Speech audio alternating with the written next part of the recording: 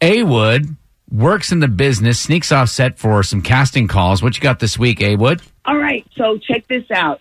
As with everything super popular now, these DC Marvel type shows are everywhere, and I'm looking for extras right now for a new CW show called Naomi. It's based on a girl who is actually she's a Black girl adopted by 2 white parents, moves to a new school, and of course, somewhere in here she discovers what? Superpowers! Of course.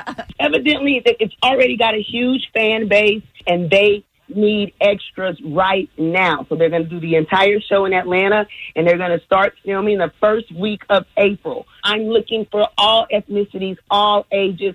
If this is you and you want to be on the set of a new CW pilot, please follow me at A-Wood Radio on all social. I will tell you exactly how to submit for this. It is going to be really, really good. Could this Naomi show be the show that puts CW on the map? The CW is already on the map. Like, they have a great lineup. In fact, some of the people from Arrow will also be working on this show. Oh, cool. Ted, are you trying to say they're on the map, but it's just Rhode Island?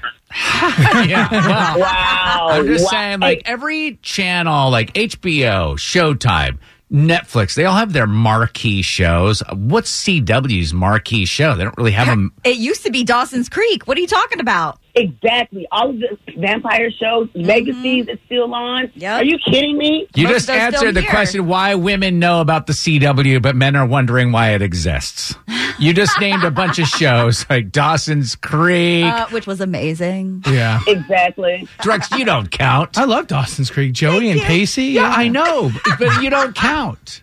Once again, those of you with real taste, follow me at A-Wood Radio. I got you on this casting. I can picture Drex back watching Dawson's Creek. You know, he's got the frosted tips on his hair. He's got an earring. He's sitting on his couch. It's the only piece of furniture he owns is the couch and the TV. I had the boy band, like real skinny. Yeah, you did. Oh, my gosh. Justin Timberlake is his spirit animal. That's right.